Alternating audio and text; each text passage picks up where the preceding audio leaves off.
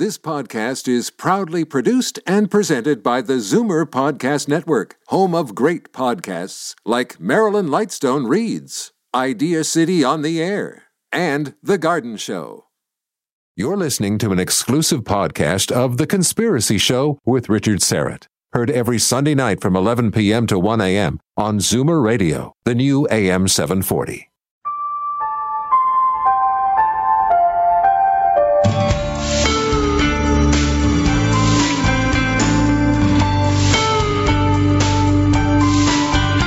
Live from Toronto, Canada, The Conspiracy Show with Richard Serrett. And welcome to the Audio Imaginarium. Come on in, weary traveler.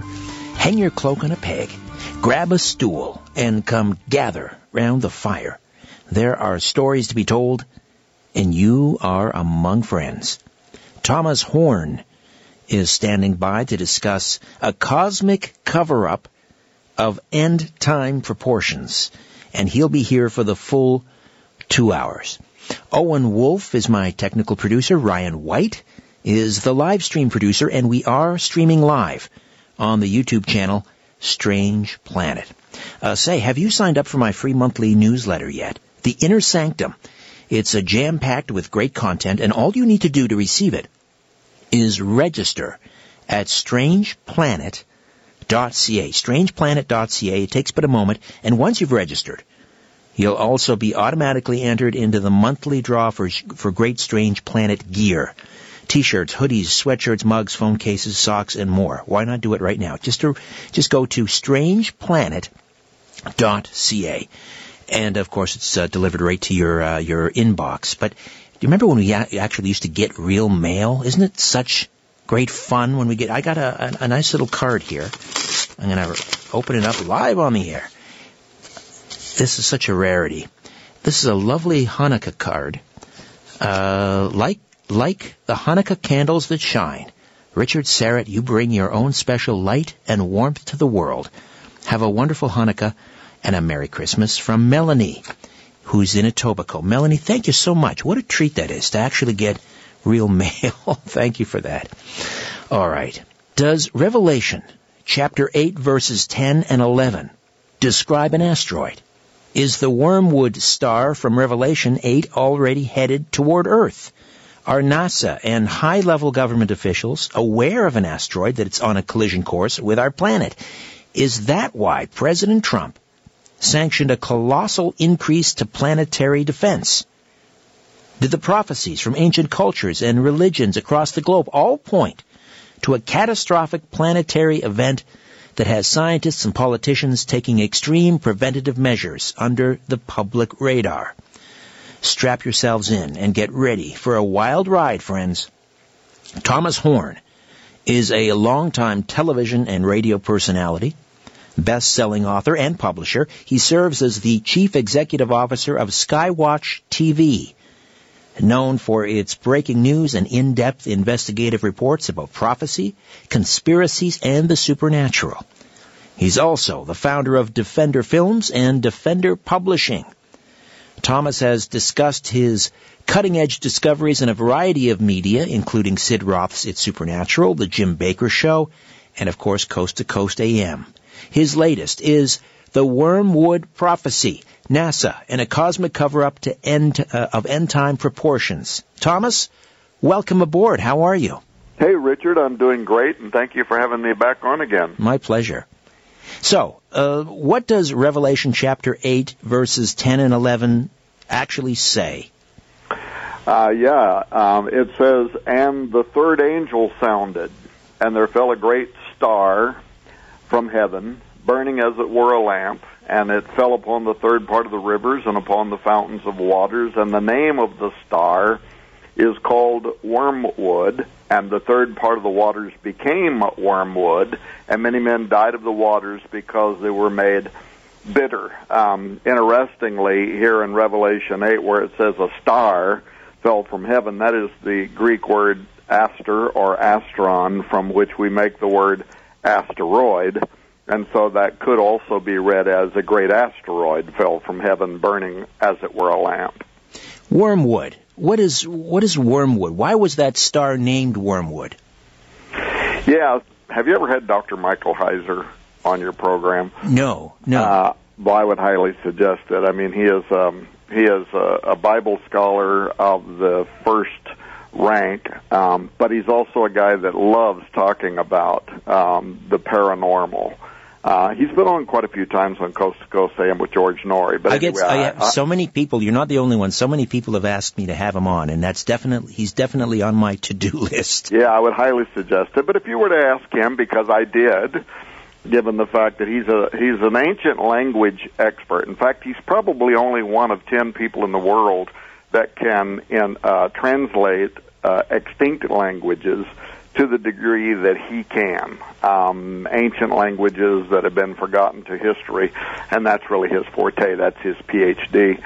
But so I asked him, I said, if I were to ask an early church father about this text, Revelation 8, what would they make of the Wormwood Prophecy? And he said most of them then would have translated wormwood as, first of all, an angel, because in those days when they talked about a star, so much of the Bible, uses that terminology, a star, in reference to an angel. Right. The 7 angels throughout the churches of Asia. In fact, Revelation 9, immediately following Revelation 8, a star fell from heaven having the key to the bottomless pit, and unto him was given the key. So it's a personification of a heavenly entity. And so he told me that most early church fathers would imagine wormwood referencing probably an angel of judgment, a fallen angel that falls to the earth and brings famine and chaos and so on onto the earth. The etymology, I go into all this stuff in the book, and we could get bogged down in it, so I don't want to bother your listeners with it. But there's a case could be made for suggesting that the meaning behind the word refers to bitterness. Mm-hmm. And so, even Chernobyl out of Russia. Yes, I was going to ask you about that, because our good friend, Pastor Carl Gallups, yes, he sort of made that case that wormwood is Chernobyl, and some have suggested that actually Chernobyl in Ukrainian means wormwood. I don't know if that's true or not. Well, that's what I've been told. I can't speak, Russian. But that, or Ukrainian, but that is what I've been told as well, that's what it means. But in any case, now, for me, though, this discussion involves something that I did not anticipate. I didn't enter into 2019 early in the year saying, hey, you know what I ought to do? I ought to write a book about wormwood. For me, the way this started was with a metaphysical experience that I have had on a few occasions in my life that I have only very rarely, and by that I mean only a couple of times in my lifetime, have I talked about it publicly or in media. But it is something that has happened with me, and each time that it has been 100% accurate. Now let me explain to your listeners that might be scratching their head right now wondering what I'm talking about. And this over 40 years ago, 45 years ago, I was this young, preacher, and just wanted to be so involved in ministry, and literally just every day, hungry, begging God to let me be in ministry, right? Just young and hungry. And so I come home, and I was at work one night, and I during my whole lunch break, I went in a back room in a dark room where these big silos were, as a big, huge bakery.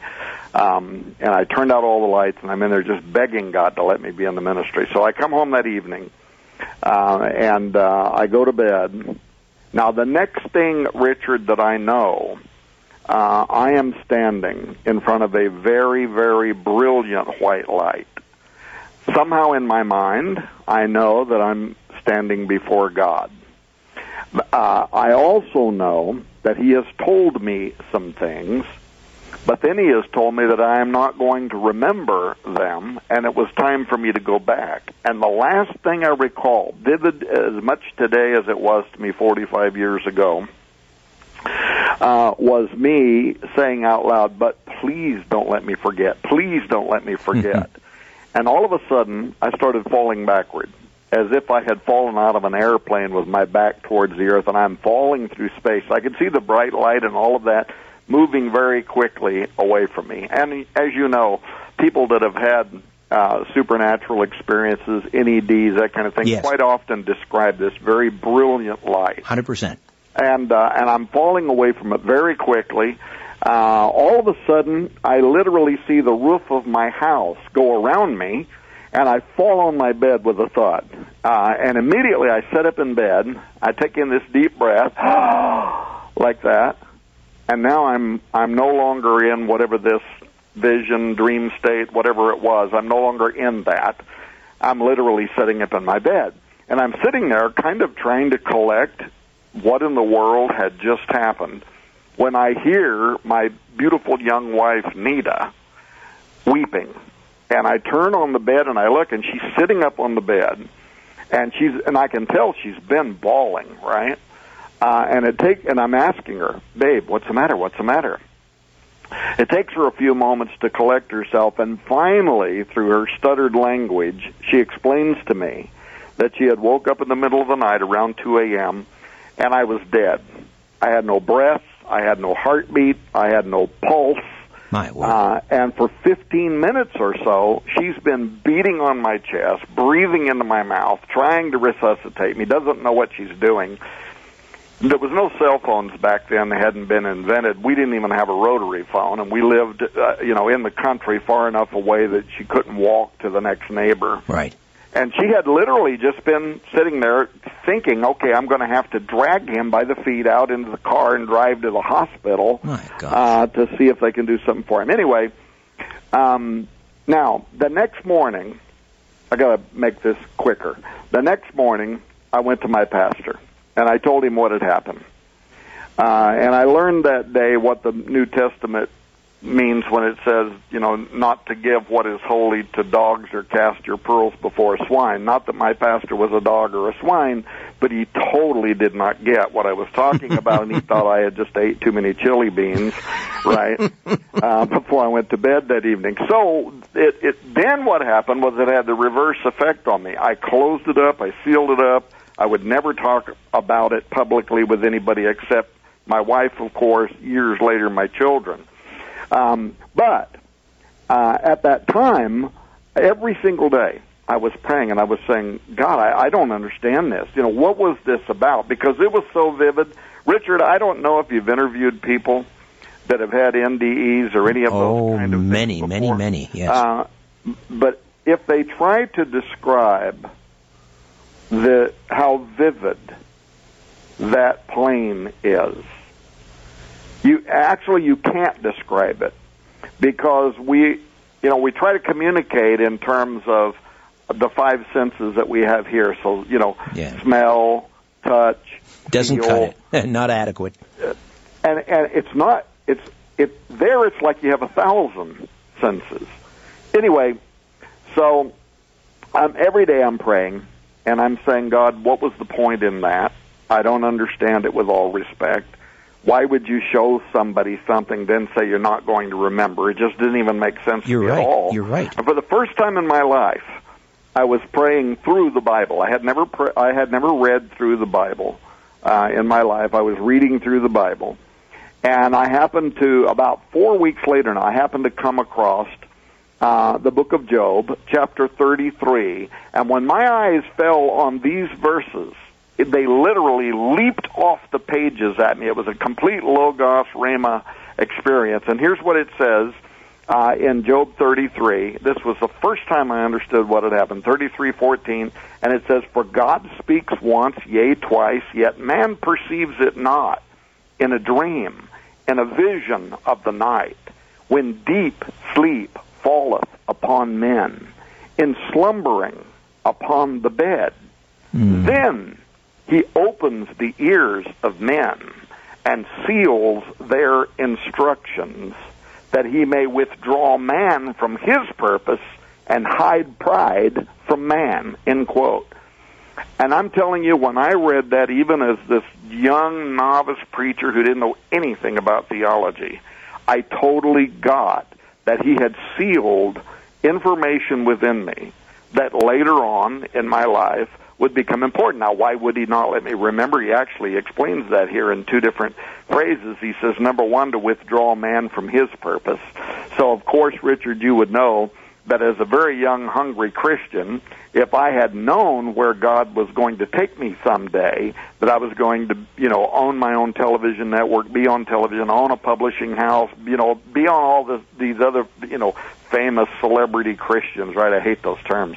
But that I'm going to be on their programs, what would I have done? I would have aimed at it. Right. And I would have done everything I could to make that happen. What I would not have done is gone through all of the school of life, all of the hard knocks and the things you have to learn. Right, it would have been the tail wagging the dog. Yeah, and then the second thing he says is to hide pride from man, which, of course, as a young preacher, had I seen everything that I would be doing today, it would have been very easy for me to get lifted up. I don't know if I would have or not, but it would have been certainly a temptation to think of myself as more than I should. But that was the very first time. Now, why am I bringing that up? Because on several occasions in my life, and by the way, I would love for somebody listening to your program to email me or write in or something and give me their theory around why this is true, but it is always right around 2 a.m. in the morning. It was the very first time it happened. It has been every time since then. Because when I wake up, the first thing I do is I look at the clock, and it's always right at 2 a.m. Right. I don't know what the significance of that is. It is significant. I'll tell you, I do talk about the paranormal on the program, and I'm conflicted by a lot of it for obvious reasons, but people talk about 3 a.m. or between 2 and 3 a.m. as being sort of that magic hour when most of these types of experiences happen.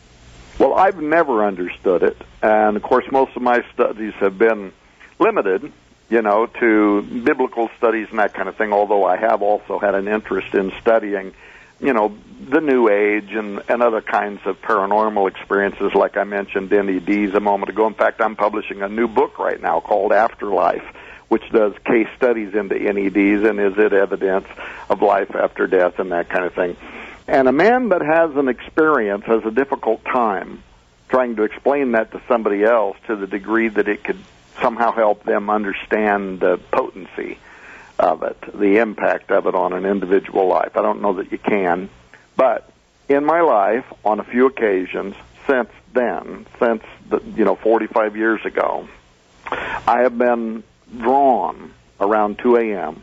into very, very, very, very, very vivid dreamscape. This is not like normal dreaming. It's panoramic, it's full color, it's like a full-on Hollywood special effects type thing, and so far as I know, when I'm in it, it is absolutely real. I'm not aware at all that I am in a night vision. And by the way, the New Testament has a word for this in the Greek. It's called ecstasia. It's actually from which we make the word ecstasy. But in the New Testament, it's not ecstasy in the way we typically translate that today. Peter in the New Testament, the book of Acts, it says he fell into a trance and he began seeing things. The Apostle Paul to the Corinthian church says that he was caught up into the third heaven, and whether he was in the body or out of the body, he did not know. Right. That's the Greek ecstasia, and I think that is what this is. But in any case, on a few occasions in my life, I've been shown things in dream states that happened, and so far, 100% of the time, they have come to pass exactly as I have seen them. My family could testify to this. And I'll give you a for instance, by the way, that your audience would be able to both verify and identify with. 2010, 2 o'clock in the morning, all of a sudden, this very vivid depiction plays out in my mind as I'm asleep. Part of it I can't explain. It's like I can hear a large engine that is running in the background. I don't have no clue what that means. But I see these very dark clouds that are rising up over the Vatican. And it's very spooky, very eerie, and suddenly I wake up and I sit up in bed And in that moment, I know that Pope Benedict XVI is going to resign, and not only that he's going to, but exactly when he's going to. Now, I can prove this because I wrote the book Petrus Romanus. Yes. Chris Putnam and I were out doing television programs. Chris Putnam did not want me to say on radio or television that Benedict was going to resign in April of 2012 because he thought if it didn't happen, it was going to hurt the book that we were on book tour with at that time. But I started doing it anyway. So I did this on Sid Roth's It's Supernatural. I did it on, I think, Coast to Coast with George Norrie. I did it with Jim Baker on his program. I did it on Prophecy Watchers, and some of these are out there on YouTube. People can go and watch them. Where in 2011, 1 year before the resignation of Pope Benedict, I said Pope Benedict is going to resign, he's going to retire, and he's going to do it in April of 2012. Thomas, I'm going to jump in here because we're going to take a quick time out. When we'll come back, this will be a bit of a cliffhanger. We'll pick up on this point. Okay. Thomas Horn, The Wormwood Prophecy, NASA, Donald Trump, and a cosmic cover-up of end-time proportions. Stay with us right here on The Conspiracy Show.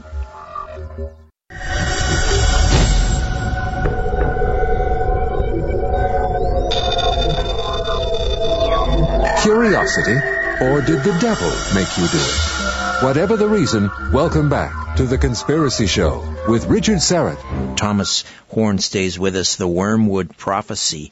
And Thomas, you were telling us about this vivid dream, this prescient dream you had about the resignation of Pope Benedict XVI. You had it a year before, or at least, 2 years before, I guess, sometimes in 2010, but he actually stepped down, unprecedented. He stepped down in April of 2012. So you wanted to finish off that story. Yeah, so here I was. I'm out there in all this media, some of it with large audiences. I'm going out on a limb, right? And my buddy Chris Putnam, who's since passed away, very young, 50 years of age, heart failure. But he's, my research companion in the book Petrus Romanus, which became an international bestseller. And he's concerned that if I'm saying this and it don't happen, then, people are going to, they're going to say that our book's a crock or whatever. Right. But I just felt compelled to do it because I knew that this had never failed me before. So here's a very interesting thing. Your audience will love this. So here I am, 2011, and I'm saying I believe Pope Benedict is going to resign in April of 2012. Now, 2012 comes and goes. Does not appear that Benedict XVI has resigned. And at that time, I started getting, a lot of emails, especially from Catholics, my Catholic friends who were telling me, you have no idea what you're talking about. Popes don't resign. They die in office. And that had been true for more than 500 years. Mm-hmm. And so it was super unlikely that this was going to happen. And at that point, I thought, oh, okay, well, this has never failed me before, but now suddenly something's different. But then, February 28th, 2013, the Vatican announces that Pope Benedict XVI has stepped down, that he has resigned. And that very same day, people can Google this and read it for themselves, that very same day, the Vatican's news media outlet, the El Observatore Romano, gave an interview to a journalist at the New York Times. And in that interview, they said Pope Benedict actually, officially, secretly resigned when he returned from a trip in April of 2012. Bingo. And the Vatican had been keeping it secret. They had taken a little building that the nuns had been using that was there at St. Peter's Square. They were remodeling it, getting it ready to be the apartment that the emeritus pope was going to live in. So they had all their reasons why they were doing. They wanted to get the conclave ready and all that for the vote. But the point was, brother, starting that day and for probably 6 months, my phone was ringing off the hook. And I had CNN, MSNBC, Fox News, everybody was asking me, If I would, CNN, in fact, I turned them down a couple times. I told them I don't do fake news, but they said, "Well, we will come to Springfield. We have a facility there we can use as a remote studio. We want to interview you. We want to know, who was your insider at the Vatican. How could you possibly have known this a year in advance?" Now, the problem, Richard, and I know because of your program and the program you host that you understand this, was there would be no way to explain to them how I knew. They would never get it. They would never understand it. They would never buy the idea of supernaturalism or a revelation. They would just never get that. And so I turned down all interview opportunities except the ones where I knew that they understood. Right. Sid Roth, Coast to Coast. Yeah, even Coast to Coast. I went on and did it with George Norrie, and we talked about it on there. Now, why am I talking about all of that, and what does this have to do with the Wormwood Prophecy? Because now, for the third time in my life, at some point in the future, we'll do a different program. I'll tell you the first time I ever made predictions that involved the death of a man and some other things, and gave it to the Oregon District of the Assemblies of God in Oregon, and it came to pass exactly. And I wrote it all down and sent it to him, and it came to pass exactly as I had stated. But I'll tell you about that one at some other point. So early this year, this was the third time, and this always happens. 2 a.m. 2 a.m., but also I can't make it happen. It's God, and it's beyond me, and it's God as I perceive it. So early this year, 2019, I go to bed, not expecting anything. 2 a.m., I suddenly enter into and this one is the most vivid, most terrifying dream state yet, in which I saw what looked like a horn. It looked like a fiery serpent, like a dragon, way up in the heavens, hundreds of feet wide, plunging through the heavens, racing towards the earth at this incomprehensible speed, and I absolutely have no clue what I'm looking at. Then, all of a sudden, you know how it is in a dream, your point of view can change rapidly. My point of view changes, and suddenly I'm up above this terrifying dragon, and I could see that, in fact, what it was a large space rock, an asteroid. Mm. And due to the way that it's rotating and the way the light of the sun is playing off the contours of this huge stone, it only makes it look like it's moving serpent-like or undulating through space towards the earth. Now, all of a sudden, I see myself, I'm back on Earth again. And I'm on top of this very tall hill, and there's a huge crowd of people around me, and we are all running as fast as we possibly can as this thing behind our back is racing towards the earth. Hordes of people. And everybody, by the way, everybody is screaming, crying out to their gods to deliver them from what is coming. Then I hear this incredible boom. I hear a cracking sound, and all of the ground beneath us and everybody falls down. You can't stand up. I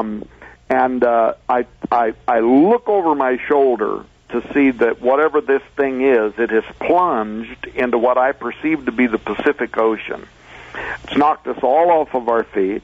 This massive form sends this whole sequence of tsunamis, hundreds of feet in height, moving just rapidly, slamming into the coastal terrains, basically all around the world. My perception's going back and forth. I'm seeing it as if I'm on the ground, and then I'm seeing it as if it's God's point of view, and I'm looking down upon the earth. All of a sudden, I see this massive wall of water, and it's coming up over the top of the hill that me and everybody else is on, and we're running. And I know that there is no way in the world we're going to escape this. At that moment, I know we're all dead. We're all dying, and everybody is screaming. It's just the most terrifying thing ever. All of a sudden, the atmosphere is infused with scorched particles of aerosol and vapor that are coming up off of the ocean. There's this blistering culmination of moisture and extreme heat that's rising up from the sea into the Earth's atmosphere, and by the way, what's funny is I don't know anything about atmospheric conditions. I'm not a meteorologist. I don't know how weather works. But as I'm in this dream state, I see this heat rising up, and all of a sudden the atmosphere is infused with these high-velocity hurricanes and debris being kicked up from the ground from a second impact, actually, which I go into in the book, and we don't have time on this program to, try to recreate all of these details. But it's devastating. So all this material is moving up into the earth, and for about a week, darkness covers the sky worldwide as the entire landscape is pounded by these hurricanes and atmospheric annihilation. And then somehow I'm aware that about a week later, the waters are starting to settle, the storms are starting to subside, the sky is growing clear, and a great deal of life on Earth is dead. Right at that moment, I wake up. I sat up in my bed, Richard, so quickly that I literally almost fell out of bed. I always keep a writing pad next to my bed in case this happens. I sat up in my bed, I grabbed my writing paper and my pen. I'm going to start writing down what I saw. And it was literally as if a voice in the room whispered in my ear one word, and that is the word Apophis. Now, I will admit that I didn't know really anything about it. I knew that there was at that time, by the way, I didn't even realize it was an Egyptian god, but I knew that there was an ancient god of chaos by the name of Apophis. I also knew that NASA had named an asteroid Apophis, but I didn't know anything about it at all. And so I got up, I started writing down everything that I had seen. I went to my computer and I started doing the research. Long story short, all of that is what wound up causing me both to write the book, The Wormwood Prophecy, and convinced me, and we can go into this if you want to, convinced me that in about 9 years from right now, Friday the 13th, April 2029, Apophis is going to strike the earth, and that it is the fulfillment of Revelation 8 as the Wormwood asteroid. All right, Thomas, we'll hold it right there. We'll take a time out. We'll come back and delve into Apophis. Is this a planet killer? Is this a fulfillment of Revelation 8, verses 10 and 11? Is Apophis Wormwood? We'll discuss with Thomas Horn on the other side. My name is Richard Serra. Don't go away. From somewhere deep inside the Great White North, The Conspiracy Show with Richard Serra. Welcome back. Longtime TV and radio personality, best-selling author, publisher Thomas Horn is with us. He is also the CEO of Skywatch TV, and his latest, The Wormwood Prophecy, NASA, Donald Trump, and a cosmic cover-up of end-time proportions. Well, Thomas, you've certainly established your bona fides in terms of these prescient dreams. So this asteroid, this space rock that happens to be named after the Egyptian god of chaos, give us its vitals. How big is it? Where is it situated? And so forth. Yeah, this was discovered in June of 2004. Astronomers at the Kitt Peak National Observatory detected this sizable asteroid heading toward Earth. And so they began studying it. They brought it to NASA's NEOWISE team's attention, and pretty soon all of the leading astronomers were looking at it, and, the ideas around trajectory and albedo. And you mentioned NEOWISE. Let me just, that's Near Earth Object Wide Field Infrared Survey Explorer. Their job is to keep an eye out for these things, right? Yeah, that's exactly right. And essentially right now they're monitoring 165,000 known asteroids, but people should be aware that it could be that even the majority of asteroids to this day continue to be undetected. In fact, NASA's own statistics say that probably 70% of space threats right now remain undetected. And many of them, they only pick them up when they're within days of entering our atmosphere. Those are the smaller car-sized ones. But wormwood, Apophis, and excuse me, if I use the term wormwood as I'm referring to an asteroid, you'll know I'm talking about Apophis, because that's the way it is in my head now. But discovered 2004. Now, the diameter, you ask about the particulars. It's estimated to be approximately 370 meters, or 1,200 feet across, or to put that into perspective, this is approximately 4 football fields. Now, this stone is estimated to be about 20 million metric tons. It is traveling at 28,000 miles an hour.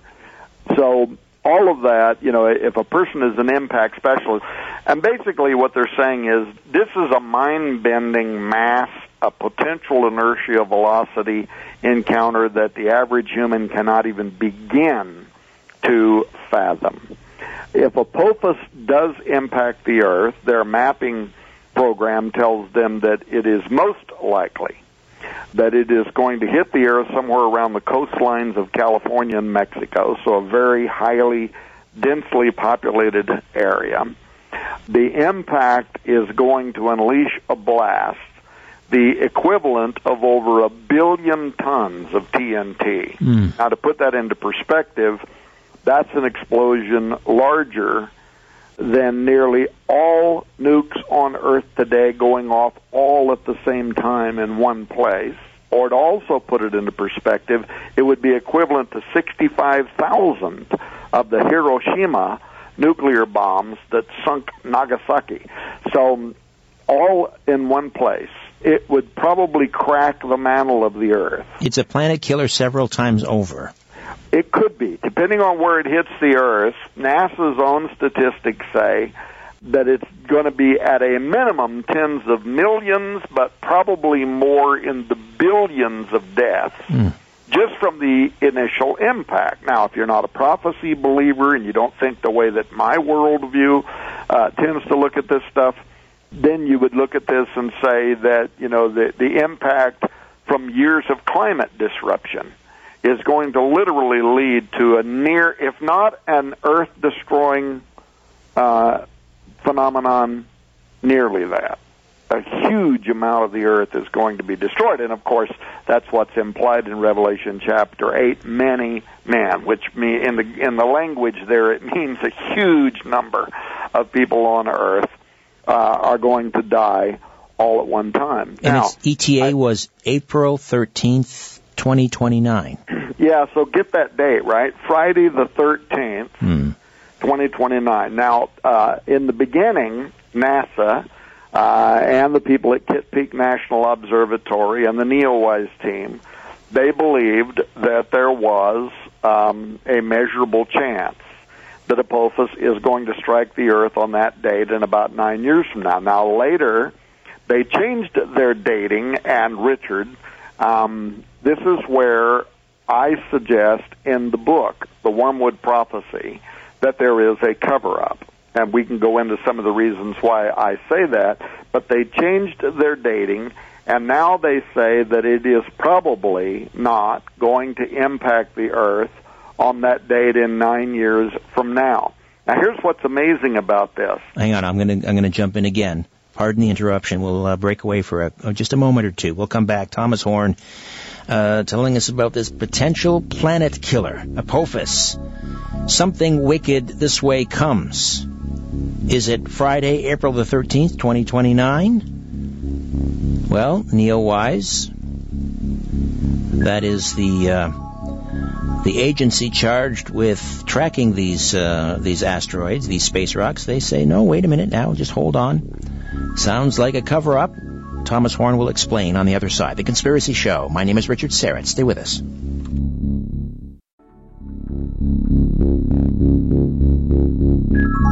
Strap yourself in. You're about to leave everything you thought you knew behind. The Conspiracy Show with Richard Serrett. Welcome back. Just a quick programming note. A few days ago, I was driving in the car, and I didn't have my cell phone on Bluetooth, so I couldn't pick up. It was a message, a rather cryptic message from Ambassador Lee Wanta who has been on this program before, but it's been quite a while, and he left kind of a cryptic message hinting that he had some blockbuster new information. So we're going to endeavor to get the gentleman who goes by a number of names, including President Reagan's secret agent, and also, what's the other name he goes by? What is it now? $67 trillion man or something like that.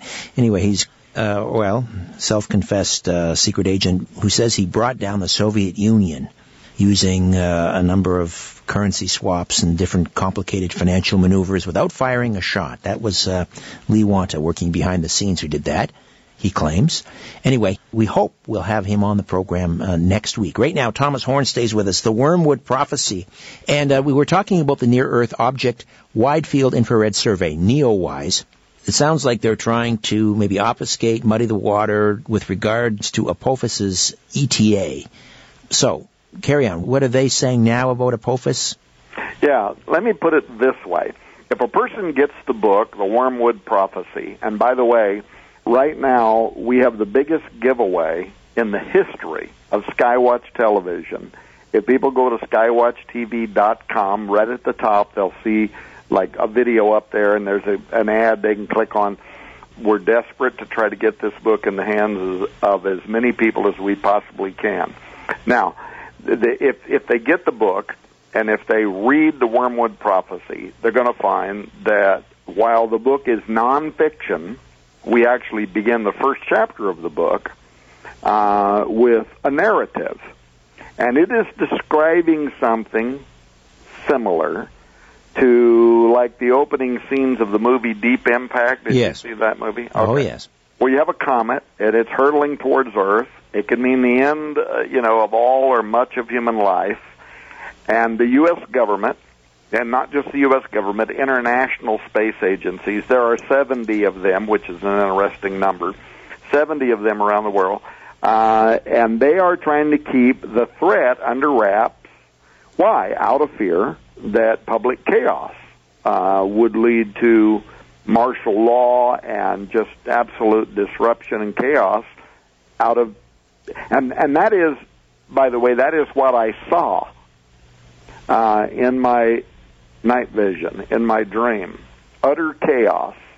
People in utter panic, running in every direction, begging their gods to deliver them. But anyway, the book starts out with this narrative, and then after you read Chapter 1's narrative, where all these international space agencies are working together behind the scenes trying to figure out some way to mitigate the threat of Apophis, then it goes to Chapter 2, and it says, Chapter 1 was fiction, or is it? And don't, sigh a breath of relief thinking that there's no real cause for alarm, because the truth is there are significant reasons that I've come to believe that undisclosed facts that are stranger and scarier than the opening fictional narrative should chill people to the bone. And yeah, it involves a cover-up of the highest order by national space agencies, including at NASA. And then I immediately go into verifying that fact so that people understand that I'm not alone in my conspiratorial thinking. For example, I cite a recent peer-reviewed paper. Long name. Let me give you the name of this so that people can Google it and read it for themselves. Here's the name of the peer-reviewed paper in an astronomy science magazine. Here's what it's called. It's called, quote, an empirical examination of WISE NEOWISE, Near-Earth Object Wide Field Infrared Survey Explorer, Asteroid Analysis and Results. It's catchy.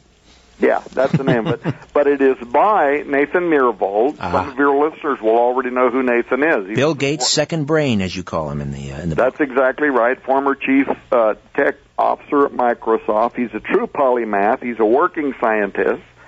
He's published, and I've read a lot of his papers, original research in paleobiology, climatology, but more importantly, with regard to the Wormwood Prophecy, astronomy. He holds over 800 U.S. patents. The Economist, by the way, describes Myhrvold as Bill Gates' second brain, and they're the ones that point out that he is almost always on the A list of the world's 100 greatest scientific thinkers. So this guy's got credentials. He is highly respected, and has the has the credentials to back it up. But in his paper, and you have to read this paper, because he charges NASA and the Neowise team with a cover-up. He talks about systematic errors, inconsistencies, all that, but then he goes beyond that, and literally almost to the point of being a whistleblower. You know, everybody in the government right now talking about whistleblowers. Well, he's a real whistleblower who says that NASA has deliberately, these are his words, deliberately misreported the threat by these near-Earth objects. He says that they have behaved extremely deceptively with deliberate scientific misconduct in a cover-up of very real potential imminent space threats. Now, he's not the only one. I go through a series of these in the book to provide some backup for my claim by persons who would be highly respected, who likewise are saying there is a cover-up. And then, of course, it becomes the question of, what is it that they're covering up? Let me just, because we've just got about a minute here before the top of the hour, and we'll carry on into the second hour. Thomas Horn will stay with us for the entire show, and we'll open up the phone lines as well. But just let me ask you a couple of things about Neowise. First of all, who funds them? Are they a government agency? Are they funded by NASA? Are they a branch of NASA?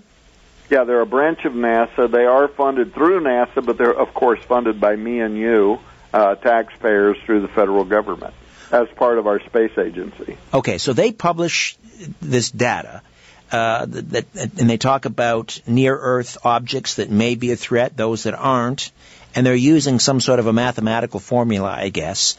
And so this great thinker, Bill Gates' second brain, he is saying that their mathematical calculations are deceptive in order to hide the truth. Is that the gist of it? Well, he says, here's a quote from his paper. I just gave everybody the title. They can just actually Google Myhrvold and astronomy or whatever, and they'll find this paper because it's out there now. And it was published only, I don't know, maybe 120 days ago. And he says this, quote, "The issues that I am calling misconduct in the Neowise papers were not inadvertent." In other words, these are not mistakes. They are deliberate, he says, choices made repeatedly by the Neowise team over a long period of time. These actions have caused the astronomical community to work under the false belief that the Neowise results are more accurate, in other words, have smaller errors than the evidence actually warrants, end quote. So it's a long paper, and I highly recommend it because of his bona fides. Right. But what Myhrvold is saying is that the largest database in the world, more than all other sources combined, of information detailing the diameters and the albedo and the properties of 164,000 plus asteroids, is suffering from intentionally, not just poor science, not just rushed calculations, but intentionally manipulated information at worst, or inadequate analysis at best, with the net result being that the public is being kept in the dark regarding, and then it's the big question mark. What? Question mark. Right. What is it that they are trying to hide? Thomas, and I spend the entire book making the case that they are covering up for the real threat that is represented by Apophis in just 9 years from now. All right, we'll take a time out, and when we come back, second hour, Thomas stays with us. The Wormwood Prophecy, NASA, Donald Trump, and a cosmic cover-up of end-time proportions will also open up the phone lines and take questions and comments.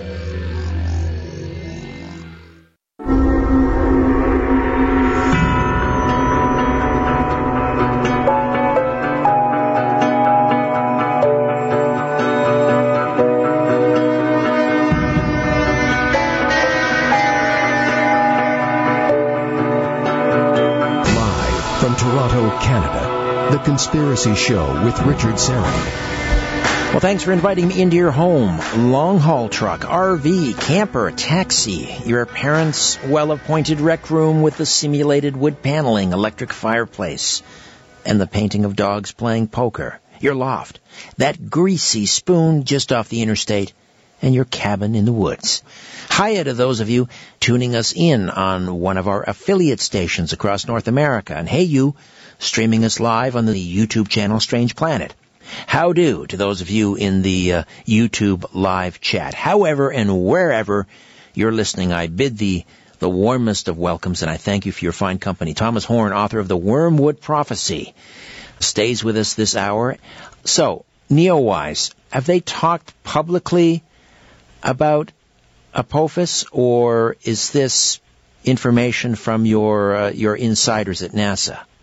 Yeah, they did. I mean, if you go back to 2004, they and the Kitt Peak National Observatory astronomers and others began studying. By the way, NASA's Jet Propulsion Laboratory at the California Institute of Technology. So all these different agencies were looking at this brand new asteroid that was discovered. And naming it Apophis, by the way, is interesting on a lot of levels that we probably won't even get time to talk about tonight. You're right, because if it was so innocuous, they would give it a rather banal name, because a lot of them are just numbers. They just number them. But here they name it after the Egyptian god of chaos, for crying out loud. Yeah, the god of chaos, the god of destruction. But this is also connected to some very important dates. If you get into Christian eschatology, especially dispensationalism, and what some people believe, I got my buddy, by the way, Steve Quayle, and they do not believe in what dispensationalists would call a pre-tribulation rapture. I've got other friends like Gary Stearman who do, and so when I started looking at the Friday the 13th date for Apophis striking the earth, what shocked me was that if it is, in fact, biblical wormwood, most Bible expositors believe that the trumpet judgments happen in the middle of what they would call the Great Tribulation, the 7-year period, right? Right. So I took the date and backed it up, and exactly to the day, 3.5 years. So, if it's the middle of the tribulation when Apophis strikes, back up 3.5 years, it strikes the most important Jewish feast days that are connected to what these biblical expositors believe are connected to the rapture of the church, the beginning of the Great Tribulation. It's just fascinating. But staying with the scientific side of it, you mentioned Neowise, and, what are they saying and what are they doing? I don't want people to think that Mirvold is the only scientist in this book that backs up what I'm saying. There's a whole list of people. For example, mathematician Harry Lear is another well-known scientist.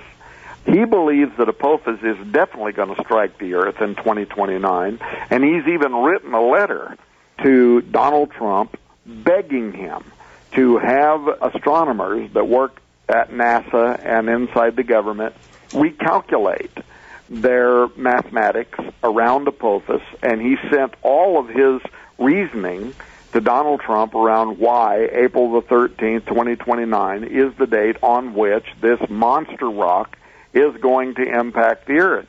Again, NASA recently had Robert Frost, who's one of their leading astronomers, and you might have saw him. He's in some of the British newspapers and tabloids and stuff, and being interviewed by them. And he, too, talking about this, saying that there's 100% chance, 100% chance, that this earth-fracturing rock is going to strike the earth, and saying that the only thing that public is going to be able to do is hunker down and pass out Bibles and learn how to pray. I wanted to ask you, because you mentioned Trump, and we had this announcement about the Space Defense Force, this sixth branch of the U.S. military. And there are several reasons one can imagine you would want to start a Space Defense Force. You have space-based weapons, killer satellites, and so forth. You have, some might suggest, a possible alien invasion. But it sounds like you're suggesting the timing of this Space Defense Force has nothing to do with any of those reasons. It has everything to do with Apophis. I actually think it may have something to do with both. Don't forget that the idea of a Space Force isn't new. This goes all the way back to Ronald Reagan. And especially now that technology has changed, the idea of digital warfare, Colonel McGinnis, once again, who's been on your program evidently, could elaborate on the need for a space defense force. But it was Trump that brought the concept to the forefront of the public mind, the general public. And now I saw a news report on it this week, literally the billions of dollars that are being set aside to be spent over the next 5 years to set up the Space Force. The U.S. Space Command is the fifth branch of the U.S. military. But in addition to digital warfare, they are also considering the idea of an asteroid threat, and that according to their own press releases, their own information. So I'm not stretching here trying to make a connection. Right. So current technology does not allow to avert such an impact. We couldn't use nuclear missiles. We couldn't use... Absolutely not. So here's the interesting part about this. I know some of the people around Donald Trump that are part of his faith community. I've done programs with them. And I know that they are in his ear, and these are prophecy believers. And they are whispering to him about Wormwood. And that's not a stretch. Anybody that knows anything about the people around Donald Trump that are part of that faith community know that these are people that are believers in end times prophecy.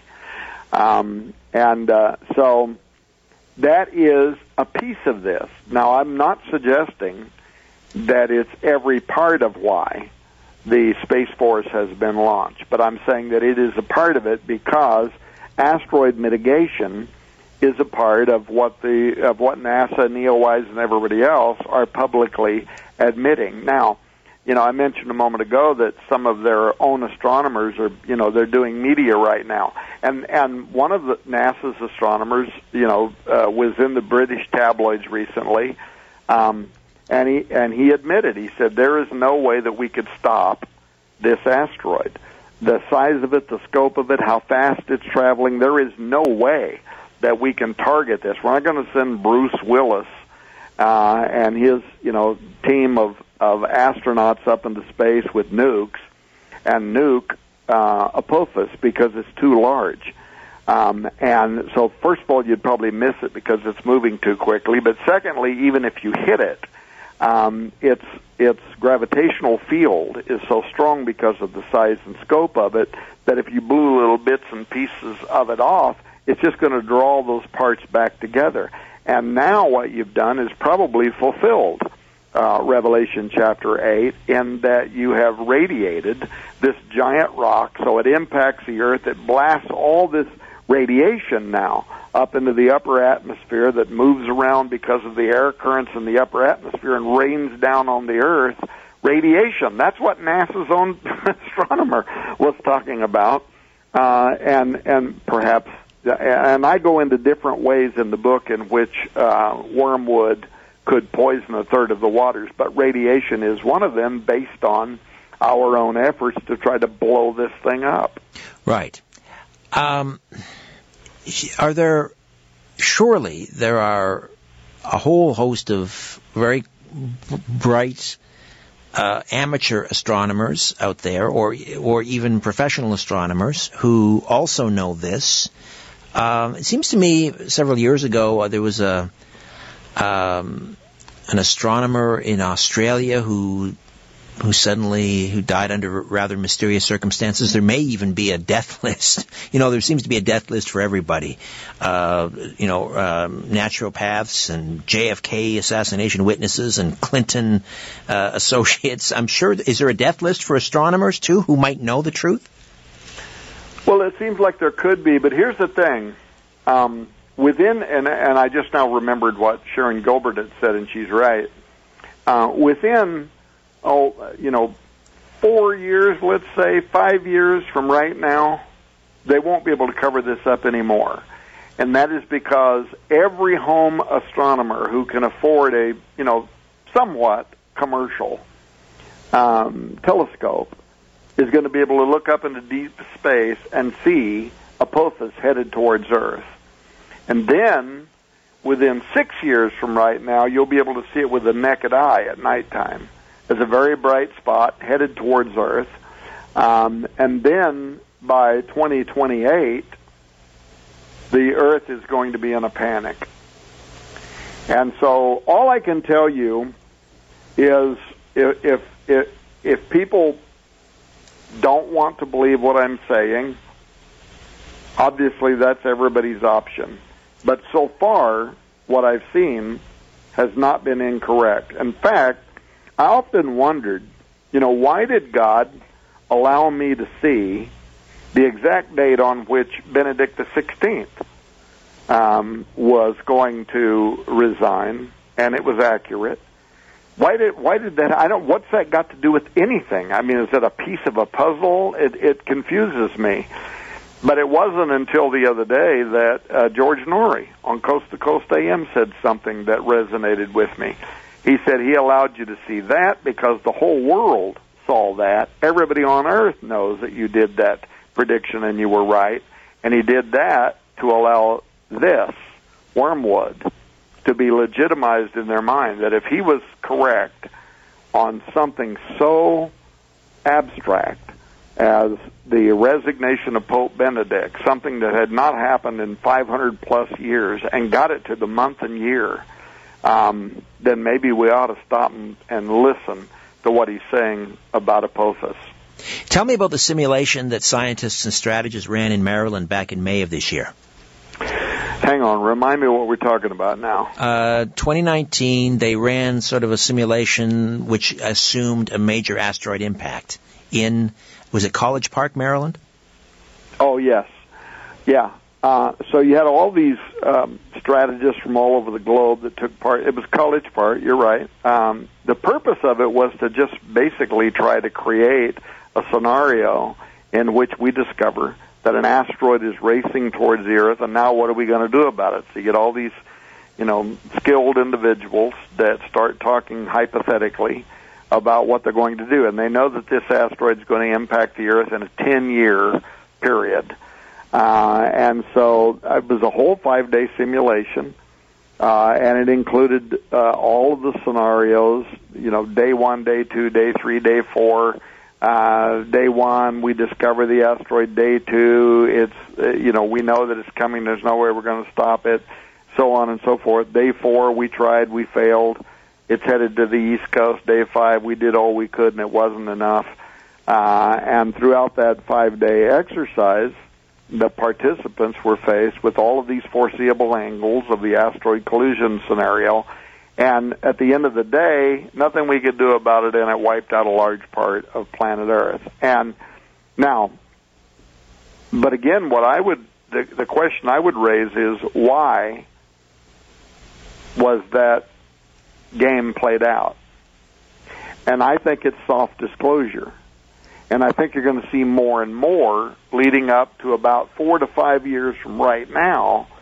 And finally, home astronomers are going to be able to do their own calculations, and more questions are going to rise, and they won't be able to hide it forever. And that's the scenario in the beginning of my book and at the end of the book, where I do the fictional narrative based on what I think is actually happening behind the scenes right now.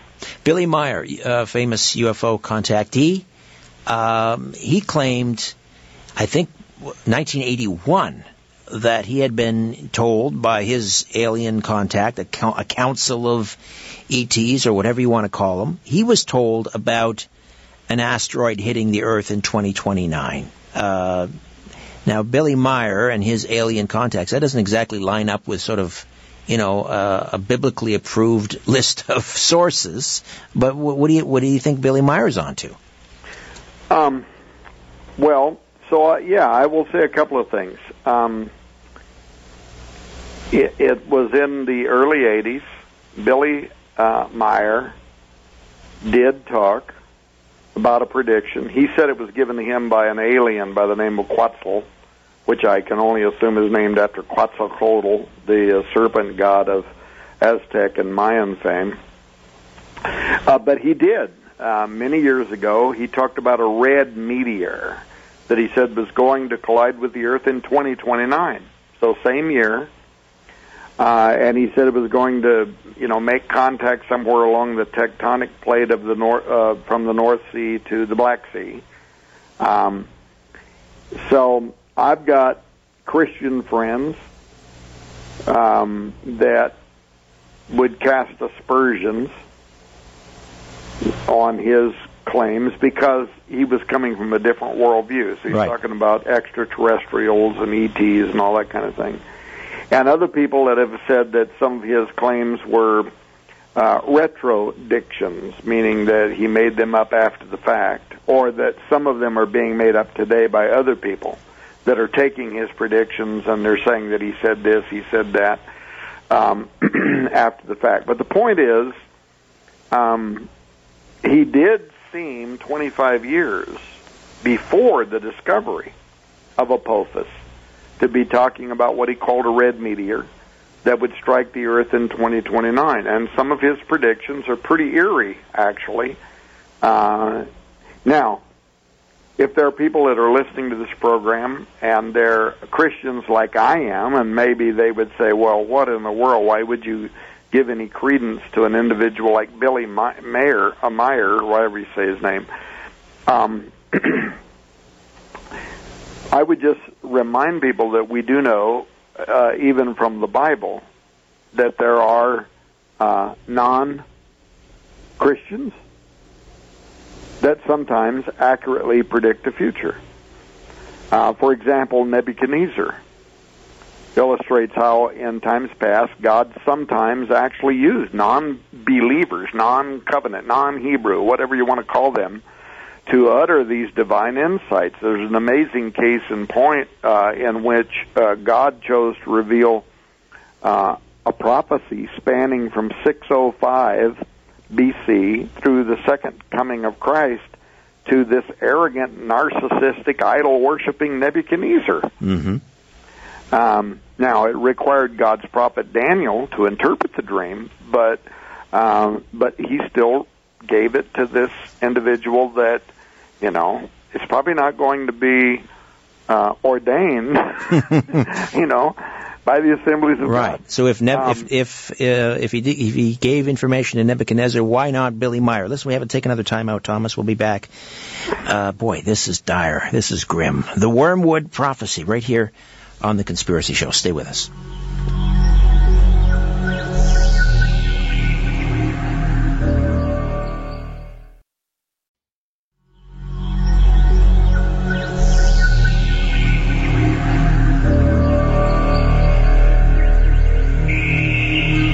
The world is being pulled over your eyes.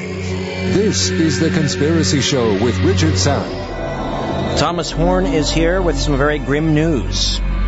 It's all detailed in the Wormwood Prophecy. NASA, Donald Trump, and a cosmic cover-up of end-time proportions. If this really is end times, we're talking about Friday, April the 13th, 2029, and there's nothing we can do about it, why tell us?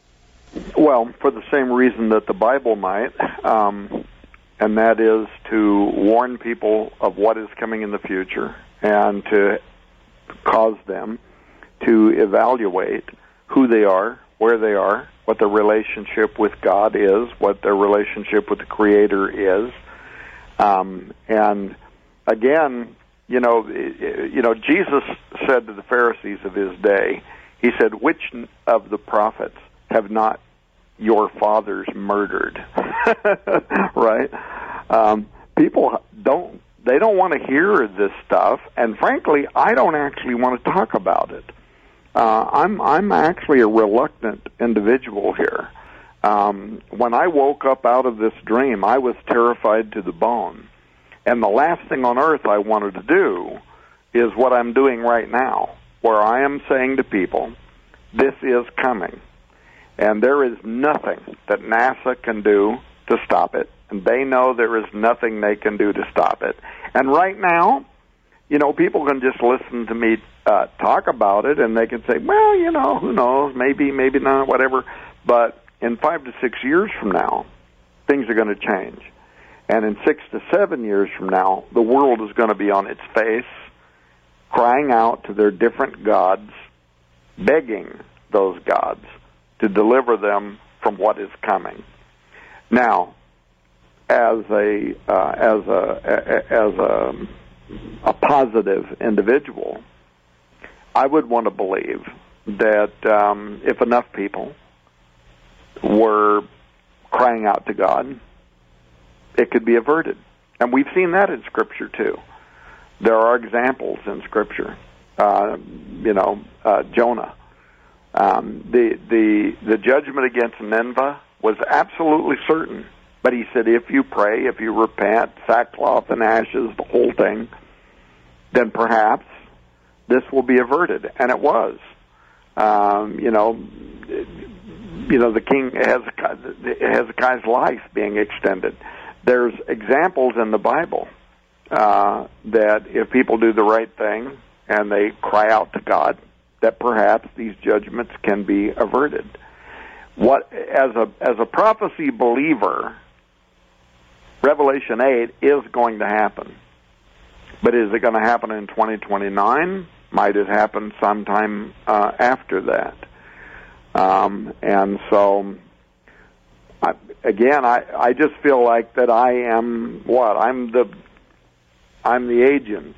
I'm the person that was given the responsibility to talk about it.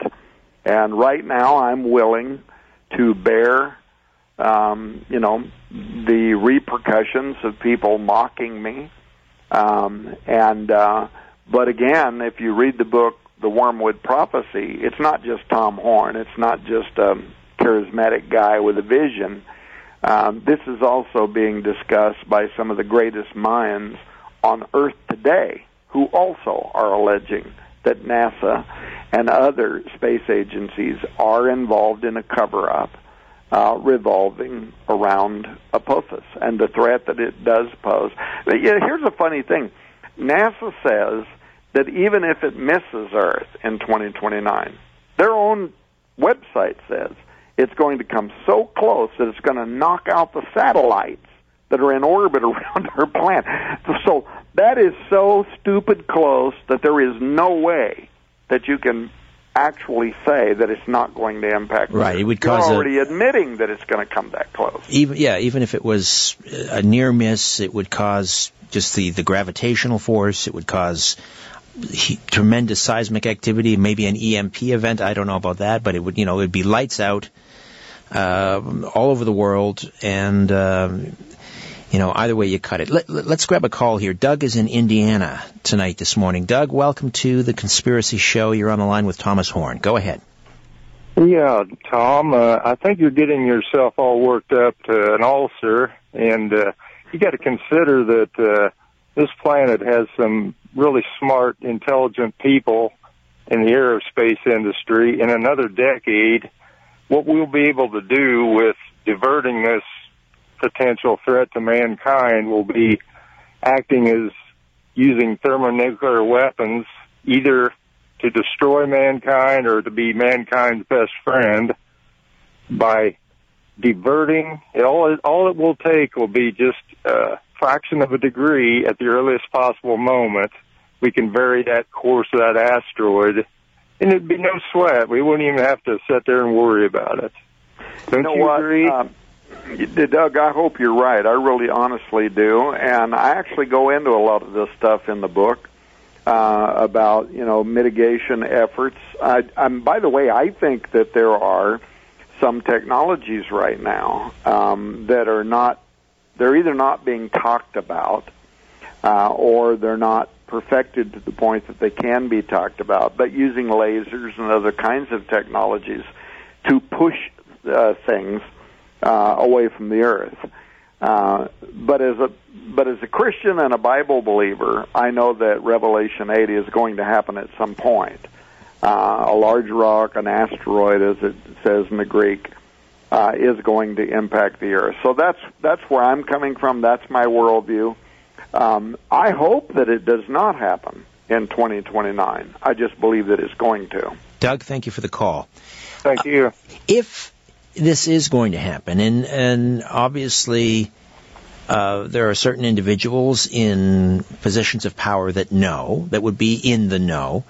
One would expect that they would be making efforts sort of in the interest of continuity of governance. So we would see, we'd see a lot of tunneling. We would see government agencies being moved out of Washington, D.C., being relocated, these sorts of things. Are you getting any whiff of that going on?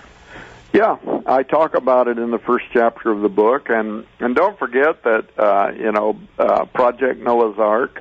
There have been government-funded projects over the last 20 years in which there are very large underground facilities where there's 20 years of food and stuff like that that's been set aside for the elite, and again, the narrative that I propose in the opening of the book that's a little bit similar to the movie Deep Impact, where they're going to they're going to select individuals based on what they could contribute to the betterment and sustainability of humankind, to be taken into these underground facilities to be protected. So the plans have been in place for a while. During Jimmy Carter's era, I would suggest people go and Google Jimmy Carter's area, the Project Noah's Ark. This is exactly what this was being designed for. So that's been in place for some time. And would Trump be talking about this in conversations with other world leaders? Would this conversation come up at a G7, at a G8, or are they not in the know necessarily? Well, let's just say that many of the people in the G7, the G8, and for that matter, the individuals that gather, what is it called, the forest, there in the redwoods. Exactly. What is that? I'm drawing a blank, but it don't matter. But yeah, so people around the world, leaders of countries, they're all involved right now in this conversation, so. All right. Let me grab another call here. Roger is in San Antonio. Roger, welcome to the Conspiracy Show. Good morning. Hey, Richard. Hey, this is Roger from Texas. Welcome aboard. I'm here in the chat. A shout out to all my chat buddies. I just had a quick comment, Richard. A couple weeks ago, I was going to talk to you, but I didn't get a chance. I was at the JFK conference in Dallas, and I didn't realize that you had actually interviewed John Barber. I met John, this was back in 2016, and a bunch of other folks, and they all know what's going on. I mean, because, this whole thing about deep state and all of that, but, so I was talking to them, and they all, they're not open about it, but they all appreciate what Trump is doing. And all of us in the U.S., I just discovered your show. I saw you actually way back introducing Jim Marrs, but I just wanted to say keep doing the great work that you're doing, and God bless you, brother. All right, Roger. Thank you for that. I'm not sure if Roger's listening to this broadcast or whether he's hearing it in delay on one of our affiliates, but right now, of course, we are talking about Apophis and Wormwood, the Wormwood Prophecy. It has been suggested by people like Richard Dolan. I'm not sure if you're familiar with Richard Dolan. He's a noted ufologist, UFO disclosure advocate, but he's a pretty good researcher and a pretty good historian, and he talks about the elites. He talks about a breakaway civilization, that they possess certain technology that is because they are so far ahead of where we are in terms of the technology they possess, they could be classified as a separate civilization. And he believes that they may, in fact, already sort of be off-world. They may have that technology. They may have deep space platforms.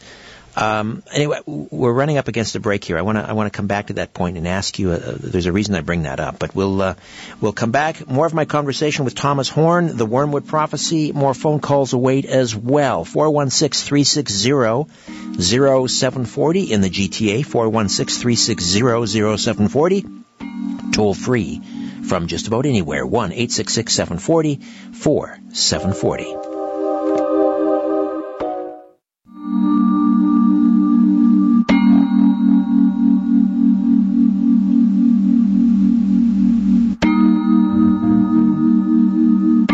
There's smoke. There's The Conspiracy Show with Richard Serrett. We're back with Thomas Horn, longtime TV radio personality, best-selling author, publisher, CEO of Skywatch TV, skywatchtv.com. And if you order the Wormwood Prophecy from the store there at skywatchtv.com, there's just a ton of bonus material that will be made available to you for free. I think I have that right, correct, Thomas? Yeah, we're doing this for the month of December, and it's actually $900. It's just like 70 books, survival gear, just a huge amount of product, audio files.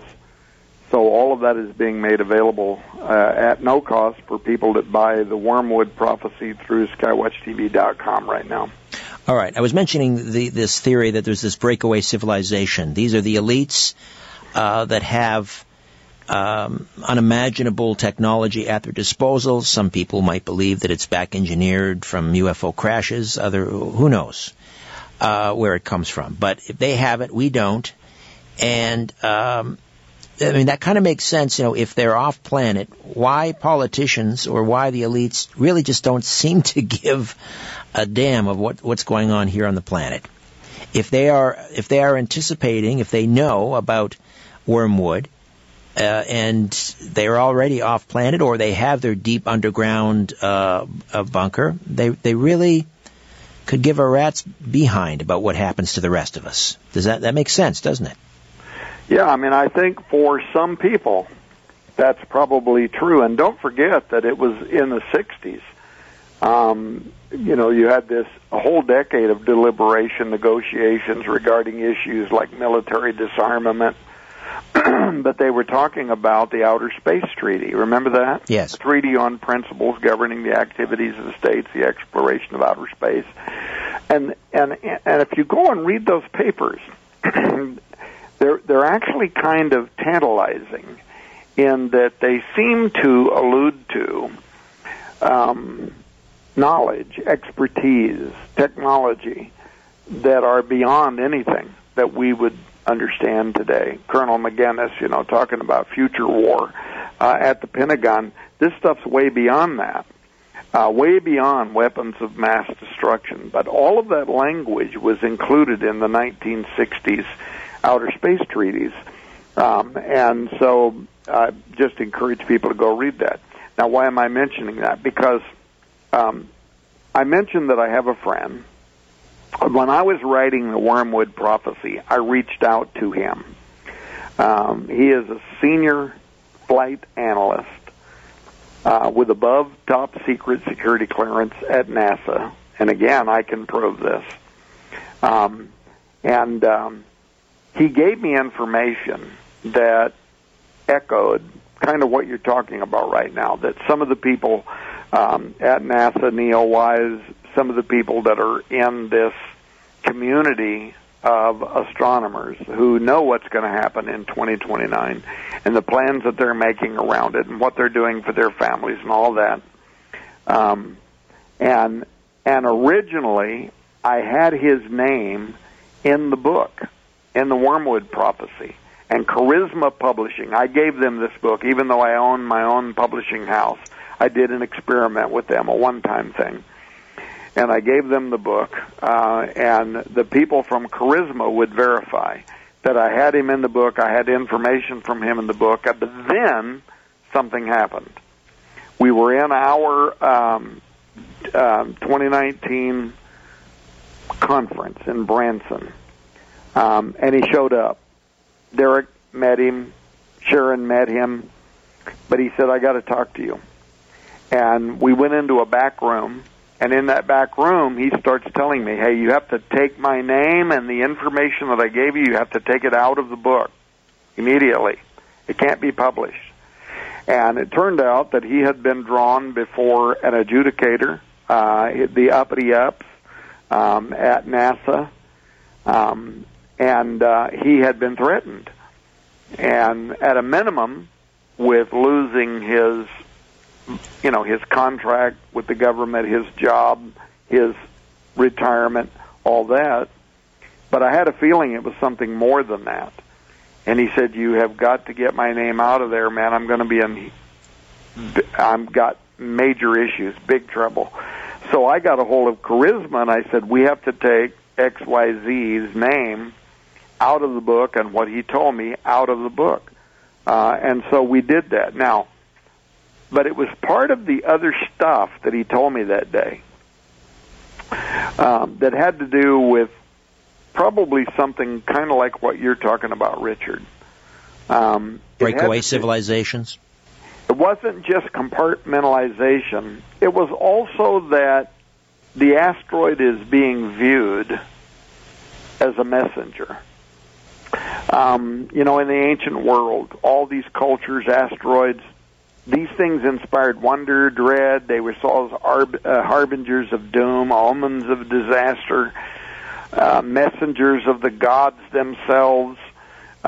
This goes to the Roman prophecies, the Sibylline oracles, the Epic of Gilgamesh, all of these that talked about these asteroids as carrying pertinent information to the Earth.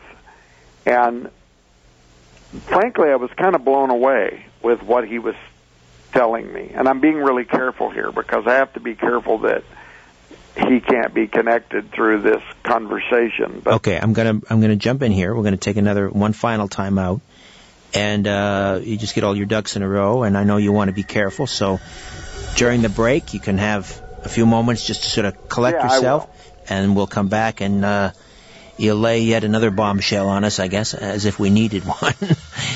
Thomas Horn stays with us. The Wormwood Prophecy, right here on The Conspiracy Show.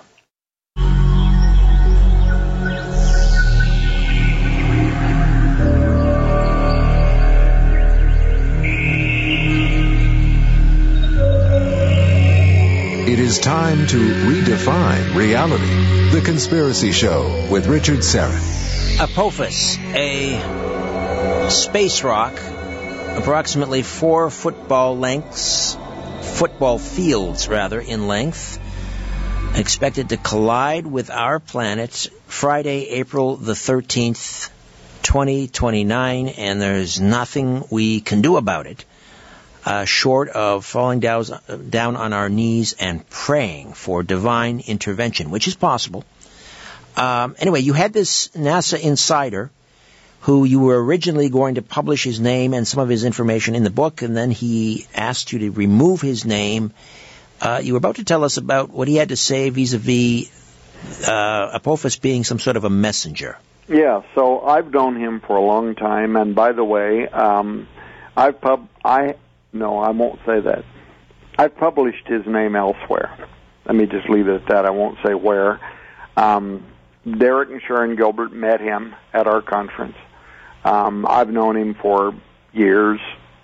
He's a guy that's known by the known. So if you look at my publishing house, the people that I publish, including people that are deeply part of the U.S. Pentagon and places like that, he's a guy that is known by them, and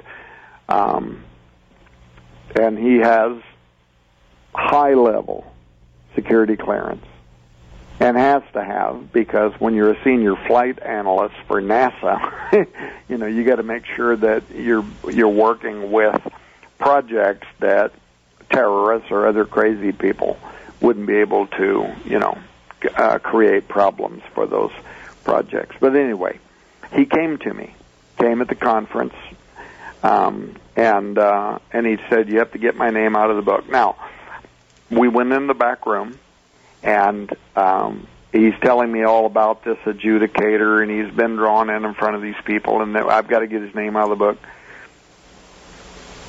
But then he gets into this. It's a very curious conversation, and it has to do with Apophis as a messenger. Now, here's why this really struck me. Because a few years ago, I had reached out to him and one of his friends. And it was during, if you remember, Richard, the European Space Agency's Rosetta mission. Yes. And they landed the probe Philae on what was believed to be a comet, yes. Comet 67P. And there was this strange sound that was coming off the comet. Remember that? Yes, yes. And people were making attempts at these explanations for the phenomenon, vibrations being set off by a stream of charged particles ejected from the surface of the space rock, all that kind of stuff. But I had wondered at the time, I'm willing to accept that that's all there is to this, but because I have a friend, two actually, but mostly him, deeply entrenched at the highest levels of our space agencies, I reached out. And I said, this thing, they're calling it the song. The song. You can actually still go to Google now and type in the Rosetta song, and you can get the sound file for that. And I wanted to know, is this just, sound vibrations as this thing moves through space? It's all just natural. Or is there any possibility there's something else more to this? And I recall at the time, I actually reached out to my old friend, Chuck Misler.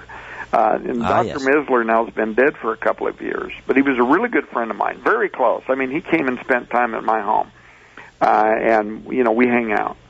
I said, Chuck, do you know anybody in a research or intelligence agency that might have access to, a supercomputer or some other system that could slow down these sound waves on the Rosetta Comet and check for me if there's any repeatable patterns? I just want to make sure. It's a long shot, but I'm just wondering if there might be some type of, replicating synthetic, non-organic code, intelligence, if you will, in the sound. And so Chuck, he knew a man that had been involved very early on in developing audio technology. He said he was a bona fide genius. And right now, frankly, as I'm on this show, I can't even remember his name. But he sent me his contact info. I sent him the audio recording, and I would not tell him where it came from. But I just sent it to him from the Rosetta, and I asked him if he could check it to see, are there any repeating patterns, whatever, in it, mathematical something, what? And I didn't hear from him for the longest time. Then finally he contacted me, and he said, has anybody else that's listened to this pattern become sick, physically sick, from listening to the audio recording? And I emailed him back, and I said, no, because you're the only one I've sent it to. Anyway, he died before he could even do the analysis for me. So when I didn't hear anything more, I reached out to this friend at NASA and his second scientist friend, and I asked him if they could take a look at it, and they did. They took a stab at it using Fourier-based deconvolution for resolving what they called oscillographic signals. We got about 3 minutes here, Tom, so Well, I'm okay, so we're going to run out of time, but they sent me a very long report. It was a strange finding in which they said that the signal indicated there was something more than noise in a pure random process. There was this magnetic field interaction. And it was very, very intriguing to me. And so since we're going to run out of time, we'll have to talk about this on a different program, but they found that there were non-organic markers in that sound that to them could be only interpreted as a message that was being carried, and so the European Space Agency, NASA, they were all interested in this. So jump forward to now, he meets with me in Branson this year. You have got to take my name out of this thing right now. I've been drawn before an adjudicator. I'm being threatened, and I had a feeling it was more than just his job in retirement, and it had something to do with Apophis as a messenger. That is headed towards Earth. Well, we're going to have you back on again, Thomas, and we can delve further into this. I guess, well, we've got about a minute here. What to do? Does this fit into, it doesn't fit into my sort of basic understanding of how the end times are supposed to unfold. I mean, is there time between now and 29 for a tribulation, the rise of the Antichrist, a false peace in the Mideast, the battle of Gog and Magog? I mean, how is this all going to unravel before this cataclysm? Yeah, so if you're a pre-tribulation rapture believer, and I know that many of you are not, you probably are not, but if you're a pre-tribulation rapture believer, then you would back up 3.5 years from Friday the 13th, 2029. You wind up at October 13th, 2025. And guess what? That's the exact day of the Jewish Feast of Tabernacles, which was the time when the Jews celebrated being delivered from the gods of Egypt, including the god of chaos, Apophis. And 2 weeks earlier than that is Rosh Hashanah, the Feast of Trumpets, when the shofar is blown 100 times, and most dispensationalists think that the rapture is going to occur during that day. Why? Because Paul in 1 Corinthians 15 says, I tell you a mystery, we shall not all sleep, we shall be changed in a moment, in the twinkling of an eye, at the last trumpet. He said the same thing to the Thessalonians. The Lord himself shall descend from heaven with a shout, with the voice of the archangel, at the sound of the trumpet of God. So we don't have time to go into that tonight. We're out of time. But there are some very, very, very odd. Now, if you're not a pre-tribulation believer, it's also interesting because April 2029 is Passover. And Passover, too, was Egypt being delivered during the night when all of the firstborn are being destroyed, and God says, if you put the blood of the lamb on the doorpost of your home, I will pass over you. So there's both 3.5 years before, middle, and 3.5 years later. All three of these fall on very, very important Jewish feast days that are connected by Christians to the Christology of the New Testament. All right, we're going to have to leave it there. Fascinating. I hope you can come back and we'll talk further. Thank you so much for this, Thomas. And it's skywatchtv.com. You can order the book right there. skywatchtv.com, biggest giveaway in the history of humanity right now. Thanks, Richard, for having me on your program. Thank you. So long for now. Move over, Aphrodite. I'm coming home. Good night.